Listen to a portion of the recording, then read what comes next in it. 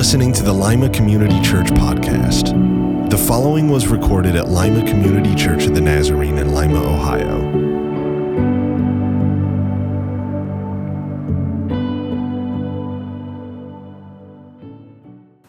Good morning.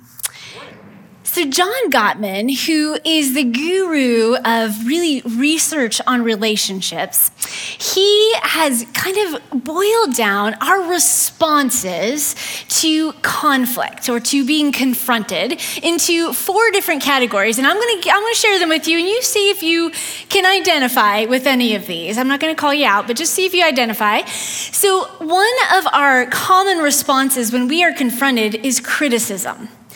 We shift the focus from us and we say, well, you are this, you're this, you're this. And it typically starts with you. And we're pointing out the flaws in another person. Another common response is contempt. This is the worst of the 4, and it is where we use zingers with the intent to wound. You all know that thing you could say that could get to the heart and cause pain in another person? That's contempt. It's upping ourselves and sending a zinger to wound the other person. The next one is defensiveness. So this happens when we're confronted and we don't like how that feels. I don't know about y'all, I don't love confrontation. It's not my favorite thing. And when we're confronted, we kind of deflect it away with like, yeah, but they, yeah, but I, yeah, but you, and we just kind of like flip it around on the person or deflect it away to something else. And then there's stonewalling. This is where we shut down kind of in order to punish the other person. This is your silent treatment.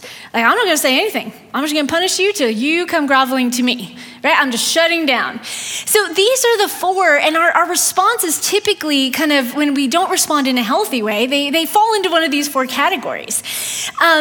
And as kids, we learn to use these. We learn from a very young age how to get ourselves out of those uncomfortable confrontation situations, right? I asked one of our boys, I said, "Bud, what out of these 4, which one do you think that kids most likely fall into, or how they respond?" And he said, "Oh, defensiveness for sure." And we hear this in kids, like, "Well, he made me do it. It's her fault. I didn't mean to." You didn't mean to, right? I didn't mean to. Why doesn't he ever get in trouble? It's not my fault. Have you heard this in your house? We maybe have a few times, right, boys, in the Taylor house. So they tend to fall into this because I don't like how this feels. I don't want it to be me. I'm going to deflect it. It's going to deflect away from me. And we get really, really good at weaseling our way out of those uncomfortable situations. Well, one of the concerning pieces of defensiveness is that we get so good at it, we have a lot of practice, that we bring it then into our adult relationships. But even more concerning than that, out of the 4 that Gottman boiled us down, our unhealthy responses to confrontation or conflict, the one we use the most with God is defensiveness. When the Holy Spirit convicts or confronts us, we don't want to own it. We want to deflect it away. We want to say things like, well, yeah, but did you see what he did? I'm not that bad. Or, but I only did it because of what she did. Or if they hadn't done this, I wouldn't have had to do this. And we just want to believe so much that our actions or inactions were justified. And we really want God to be okay with that too. Is it just me? Have y'all done this? We tend to want to somehow make it okay. So we're gonna dive into this story today in Scripture, and I want you to keep this theme of defensiveness kind of in your mind as we read this, and we'll kind of process that. So we're in John 8, and it's verses 1 through 11. It says, while Jesus went to the Mount of Olives early in the morning, he came again to the temple. All the people came to him, and he sat down and began to teach them. The scribes and the Pharisees brought a woman who had been caught in adultery, and making her stand before all of them, they said to him, "Teacher, this woman was caught in the very act of committing adultery. Now, in the law, Moses commanded us to stone such women. Now, what do you say?" They said this to test him so that they might have some charge to bring against him. Jesus bent down and wrote with his finger on the ground. Strange response. When they kept on questioning him, he straightened up and said to them, "Let anyone among you who is without sin be the first to throw a stone at her." And once again, he bent down and wrote on the ground. When they heard it, they went away one by one, beginning with the elders, and Jesus was left alone with the woman standing before him. Jesus straightened up and said to her, "Woman, where are they? Has no one condemned you?" She said, "No one, sir." And Jesus said, "Neither do I condemn you. Go your way, and from now on, do not sin again." We're going to kind of pull apart some of this story that we've heard probably all our lives because I think there's some key points that if we don't understand what they would have understood, we will miss the richness of this story. So we see the first thing here is that these teachers of the law, so the scribes and the Pharisees, they bring this woman who they caught in the act of adultery to Jesus because Jesus was ruffling feathers in the church community. All right, Jesus was coming with a message that sounded different than the scribes and Pharisees. He was just making them uncomfortable. And they were not so thrilled about this. And they really, like, if we could just get him off the scene, we can go back to traditionalism. You know, like, this would be great, just how things are, very predictable. And we're in charge and he's not. That's kind of how they liked it. And so they are trying to find something to pin him on so that they can remove him from the scene. So they bring this woman to him, and they in almost a taunting way, say to him, "Now in the law, Moses commanded us to stone such a woman. What do you say?" And they said this to test him, and here's what they were thinking. There are only two ways Jesus can go with this. He either is going to say, "Yep, let's stone her," or he's going to say, "Nope, don't stone her." They're like, there's only two options here, and we can get him either way. Here's what they were thinking. If he agreed with the law of Moses, because they said the law, Moses commanded us to stone. If he agreed with the law of Moses and said the sentence of stoning should be carried out, they would catch him on going against what he had been teaching about forgiveness and grace and welcoming sinners into his ministry. They would say, "Well, what you're teaching doesn't match what you just said. You just, condemned her to death and you had us stone her. It doesn't match up. You're out of here." They also could accuse him before the Roman governor as taking on judicial power that he did not have. And so they thought if he says stone her, then we can catch him on this and say, "Well, your message and what you just said don't match up. Plus, you're taking on some authority. It's not yours. We got you." On the other hand, if he told them not to stone her, they would accuse him of going against the law of Moses. And they would say he was trying to project an authority of control above the law and the prophets. And they would accuse him of ignoring offenses and letting things like this just go. So they thought they're so smart, they backed him into a corner. It's either or. And I love it in scripture when Jesus gets backed in a corner. Love it. It is incredible what happens. Because when they force Jesus into an either or situation, he has a third option. And can we just pause and think about that for a second? Do you realize that we are either or people? We often get stuck in this either or thinking it has to be this or this. It's all this or all this. We serve a God of the third option. He always has another perspective. He has a new way of showing us things. He has truth for us that often we can't see in our human either or. Jesus is saying, "I represent the God of the third option, and I'm going to show you now what that is."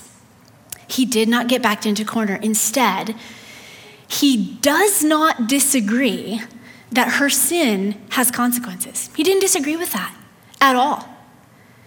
And he appealed to the conscience and the motives of the scribes and Pharisees, questioning, do you really want to be the prosecutor, executioner of her while you're ignoring your own stuff, your own internal stuff? This, in my Bible, the caption at the top calls it the woman caught in adultery. And sometimes I hate these captions because they get us focused on her, when this story is about every single person who was around Jesus.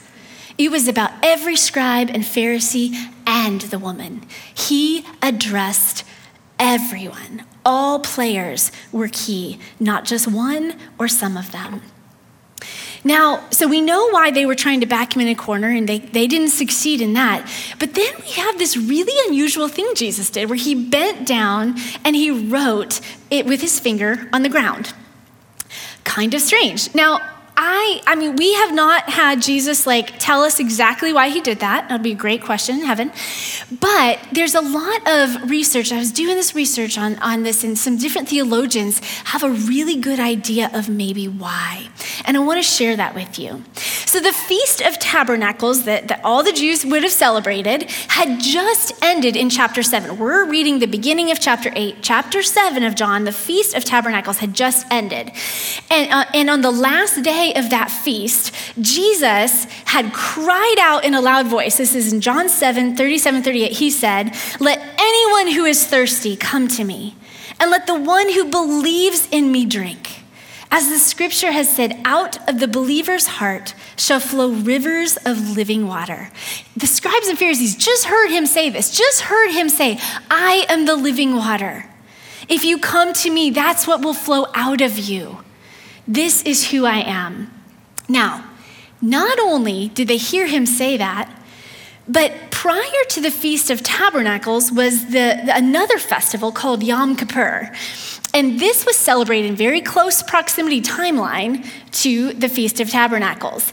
And at the very end of Yom Kippur, the scribes and Pharisees would have heard this passage in Jeremiah 17, verse 13. It would have been declared over them. So Jesus has just proclaimed, "I am this living water. If you come to me, that was what will flow out of you." And they would have just heard Jeremiah 17:13, which says, "O hope of Israel, O Lord, all who forsake you shall be put to shame. Those who turn away from you shall be recorded in the underworld," or the dust. "For they have forsaken the fountain of living water, the Lord." Do you hear the similarities? Jesus just declared, "I'm living water," because he knew they had heard that this passage in Jeremiah that says, if you turn away from him, your name will be recorded in the dust, for you have forsaken the fountain of living water, the Lord. In addition to this, the scribes and Pharisees also knew that according to Old Testament oral law of God, it was said when someone was accused and brought to court, in a sense, that the person kind of looking at the situation would write the name of the accused and the law they had broken in the dust. That was what they did. It was tradition. And could it just be that these scribes and Pharisees who brought this woman and are trying to deflect attention away from them to her, saying, "Hey, can we look at her? Look how bad she is. Look at what she has done." That Jesus bent down. He did not react. He didn't get all up in arms. He just bent down, and because he knew what would speak to them, began to write their names and the things they had done in the dust, without being condemning, but just simply being real with them, to bring their attention to the things that they had also done. Could it be that that is what he was doing? It's interesting that they left after he bent down in the sand and said, "Well, whoever's thrown the first stone, you can start, or whoever's never sinned can throw the first stone." And they went away because perhaps there had been conviction. What was Jesus trying to communicate to the scribes and the Pharisees over here and to this woman over here? Remember, he was speaking to everyone present. No one left without him speaking directly to them. He didn't let the scribes and Pharisees off the hook, right? He said, "Let anyone among you who is without sin be the first to throw a stone at her." Now, the scribes and Pharisees, this new way of relating to God that Jesus was teaching was really new to them, and it was a stretch for them. They lived under a religion that they had to follow 613 laws. Can you imagine if we had to keep all these straight? 613 laws. This is what they had to do. And they thought, I get in with God on good behavior. Like if I do all this, then I'm good. I'm good. I can get in. And so they were all about, I need to present this and I got to look like this and it's got to be seen like this so that I get in good with God. Jesus, on the other hand, he taught a religion of grace and forgiveness and changed living, not perfectionism. The scribes and Pharisees could have been under this mindset of, if I'm not perfect, if he reveals in the dust what I have done, what I am guilty of, then I won't be seen as perfect, and that will ruin everything. And so they could not handle this conviction. In fact, they wanted to deflect it. Whatever Jesus, how he had been teaching, the things he had been confronting them on, they couldn't stand under it. And so they had to bring somebody else to his presence, say, well, look what she did. Let's get the focus off of us and onto her.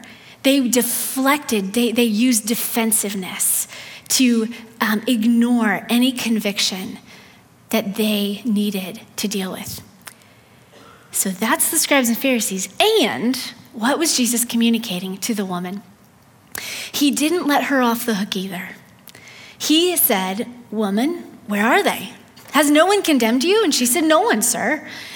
And Jesus said, neither do I condemn you. Go your way, and from now on, do not sin again.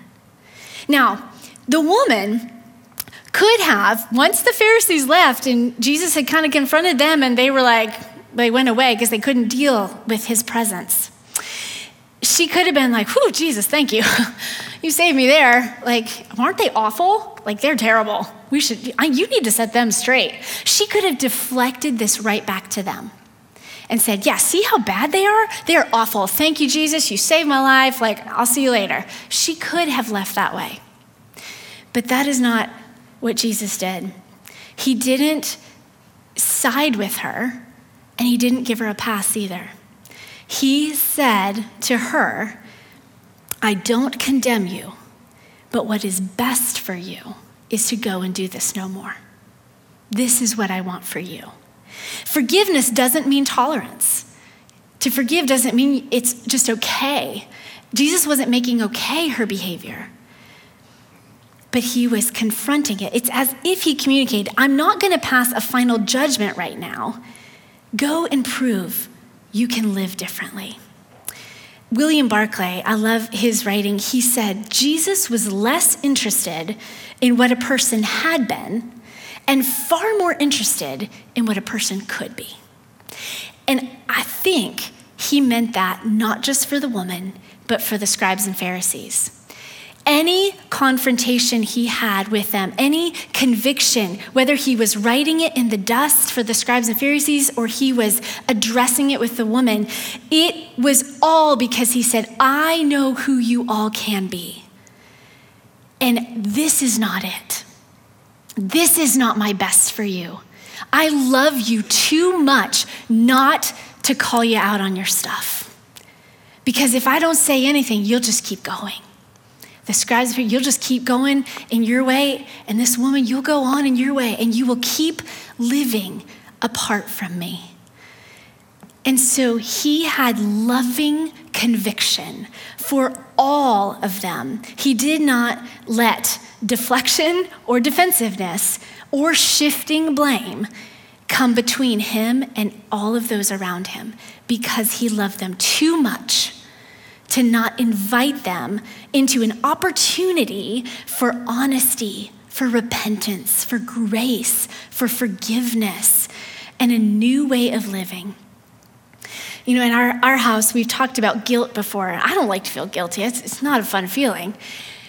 But one of the gifts of guilt is that when we feel it, we tend to not do that again, right? If we didn't feel guilty for anything we did and we didn't have that angst in us a little bit when we're convicted in something, we just keep doing it. There'd be no life change. Guilt is God's loving conviction over us that says, this is not the way. This is not my best for you. This is going to hinder our relationship and your relationship with others. Would you allow me to speak truth into you, and would you not become so defensive that you don't hear it? Well, I want you to think about, I'm going to read you some descriptions of defensiveness. And as I do, I want you to think a bit about defensiveness in light of your relationship with God. So John Gottman says, defensiveness is righteous indignation or innocent victimhood in an attempt to ward off a perceived attack or confrontation. Do we ever get righteously indignant when the Holy Spirit is speaking to us about something that needs to change in us because we just don't want to deal with being confronted? Here's another one. Defensiveness is a coping strategy where we attack another person in order to shift focus away from our own faults and insecurities. Have you ever thought of defensiveness as a coping strategy? We don't want to change. We don't want to have to deal with our stuff. So as long as we can attack somebody else or shift it away, then we feel okay in some way. Being defensive blocks connection, compassion, and isolates you from meaningful relationships. Now think about this in your relationship with God. If defensiveness becomes our normal reaction when the Holy Spirit convicts us, it blocks our connection with him. It blocks the compassionate way in which we live him in this world to others, and it isolates us from what he intended to be a meaningful, life-changing relationship with him. So how does this defensiveness come up for us? Well, it's when we bring up another person's past to get the focus off our present behavior, right? Yeah, have you ever done this? Like, well, do you remember what you did? Like, let's not talk about me right now. Let's talk about what you did in the past. It's shifting blame to another for the same thing that you're being called out for. It's making excuses or making yourself seem better than. For instance, saying, I work hard for my family, so I shouldn't be called out on this issue. It's trying to just look at how good I am. Don't even talk to me about this. It's imperfectionism. It's when we have to live so perfect that there's no room for the Holy Spirit to change us. It is in minimizing our own fault by seeking to maximize somebody else's. Let's make it about them, not me. And sometimes it's when we accuse a group of people, even the church, and minimize our need for change. Until they get it right, I'm not going to change. I don't have to deal with my stuff. They're the bigger picture. And so we minimize what the Holy Spirit is, and it hurts our relationship with God and with others. So in the Gottman research, they have these four horsemen, those criticism, contempt, defensiveness, and stonewalling, and he has antidotes for each one. And we're just focusing on defensiveness this morning. And the antidote to defensiveness is to take responsibility. It is to respond by saying, you're right, I did that. I'm sorry. Let me think on that. I hadn't seen it that way. I didn't realize I was coming across that way. Lord, change me first before I bring somebody else to you. And it requires humility and honesty. Here's a couple sentences from Psychology Today that really speak to this defensiveness. And again, keep thinking about your walk with the Lord. Denying, rationalizing, and justifying our unethical, inconsiderate, or immoral behavior, poor choices, failures, and poor performance is a balm for wounded egos, and it tries to protect our self-esteem.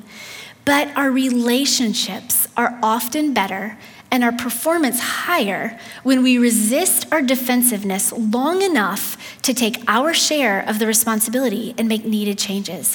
Defensiveness isn't only an enemy of personal growth and success, it's an enemy of close relationships. If defensiveness is that severe to be an enemy of close relationships, this is something that I think the Holy Spirit says you've got to lay down defensiveness, because it is hindering our relationship with the Father, which then overflows into our relationships with everyone else around us. This is what Jesus is addressing to everyone present. I think there's something else interesting in this story, and it's what does our defensiveness or us deflecting really say about what we believe about Jesus? See, the scribes and Pharisees, they were full of probably embarrassed, ashamed, like stop writing in the dust, right? Don't put my name there. Don't say what I did. Don't call me out on my stuff. And so they believe Jesus is, are you condemning? Are you a condemner? Are you like harsh? Like what, who are you? I don't like this. I'm not okay with this. I'm not willing to humble myself to say, yeah, you know what, Jesus, you're absolutely right. That is my stuff. And I'll own that.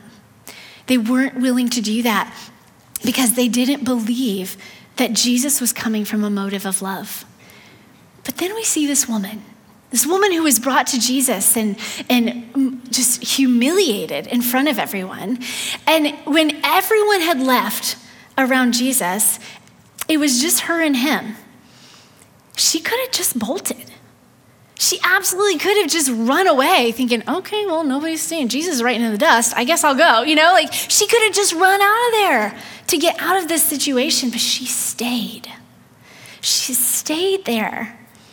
And when he said, has anyone condemned you? And she said, no, she still didn't go. She stood there.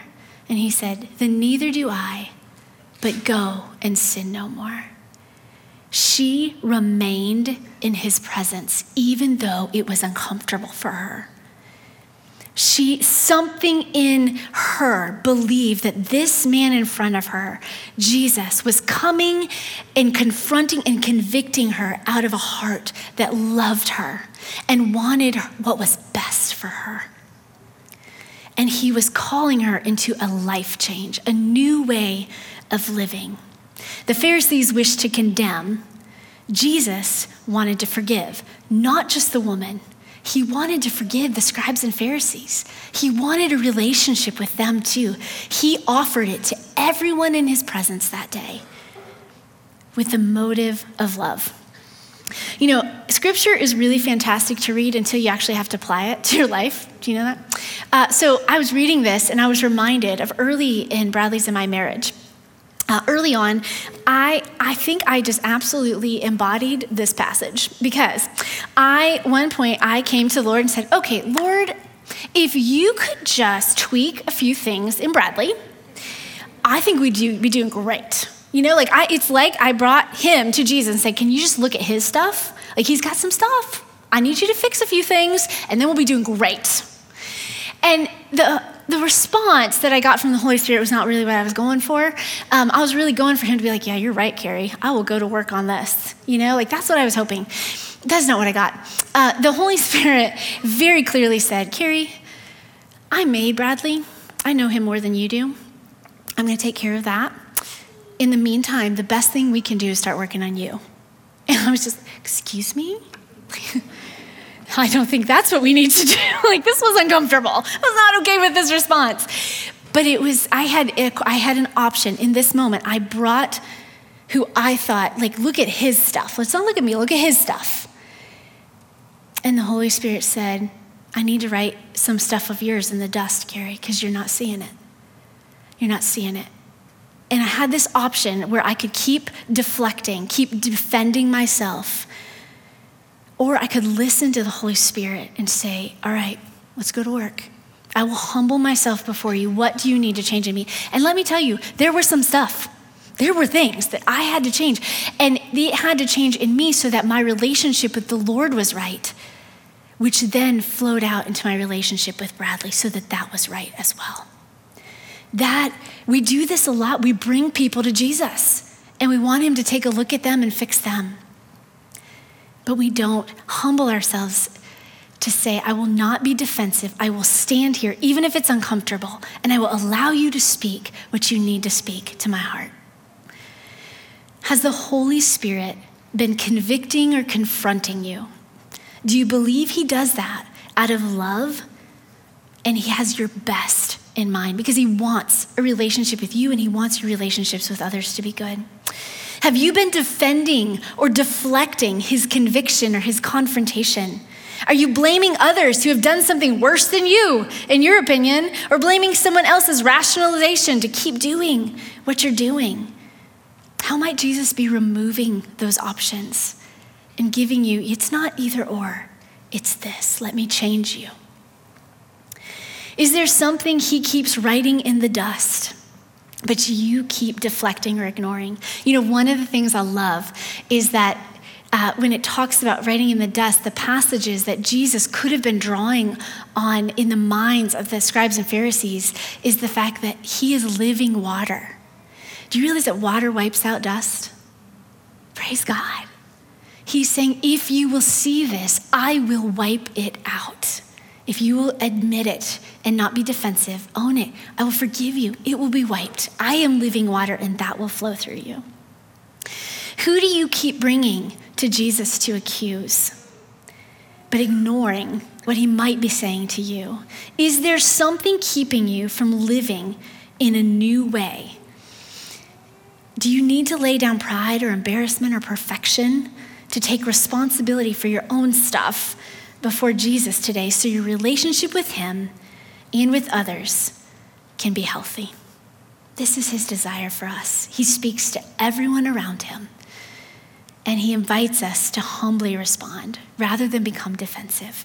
I'm going to close in prayer, but as I do, if there is something that the Holy Spirit has brought to your mind this morning, there certainly is in my life. This has been a tough one to read because I have to go, I have to look, I have to stand before my Savior and say, what do I need to change? If there's something, would you stay in his presence this morning? You can do that from your seat.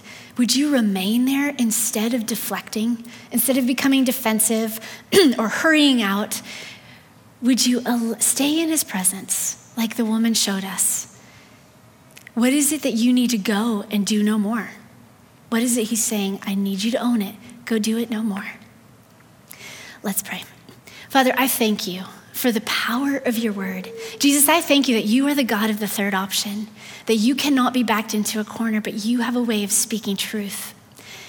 God, I thank you that in this story, you did not speak to one person or one group of people. You spoke to everyone involved because you loved everyone around you so much that you had to speak your truth. Father, I pray that we might respond differently than the scribes and Pharisees who, when confronted, when convicted, when they saw what they had done or who they were or what they were involved in, Father, they went away and they kept trying to deflect it. Father, would we not leave your presence? Would we watch what the woman did who was brought to you in such an unfair way? But out of your love for her, you didn't lose the opportunity to speak truth to her as well. Father, would we respond like her and remain in your presence, hear your motive of love, and go and sin no more? Father, would we be a people who live out of a healthy relationship with you and healthy relationships with others? Would you forgive us for our defensiveness? Would you develop humility in us and the courage to remain in your presence so that we become more and more like you? Thank you for your incredible love for us. In your name, amen.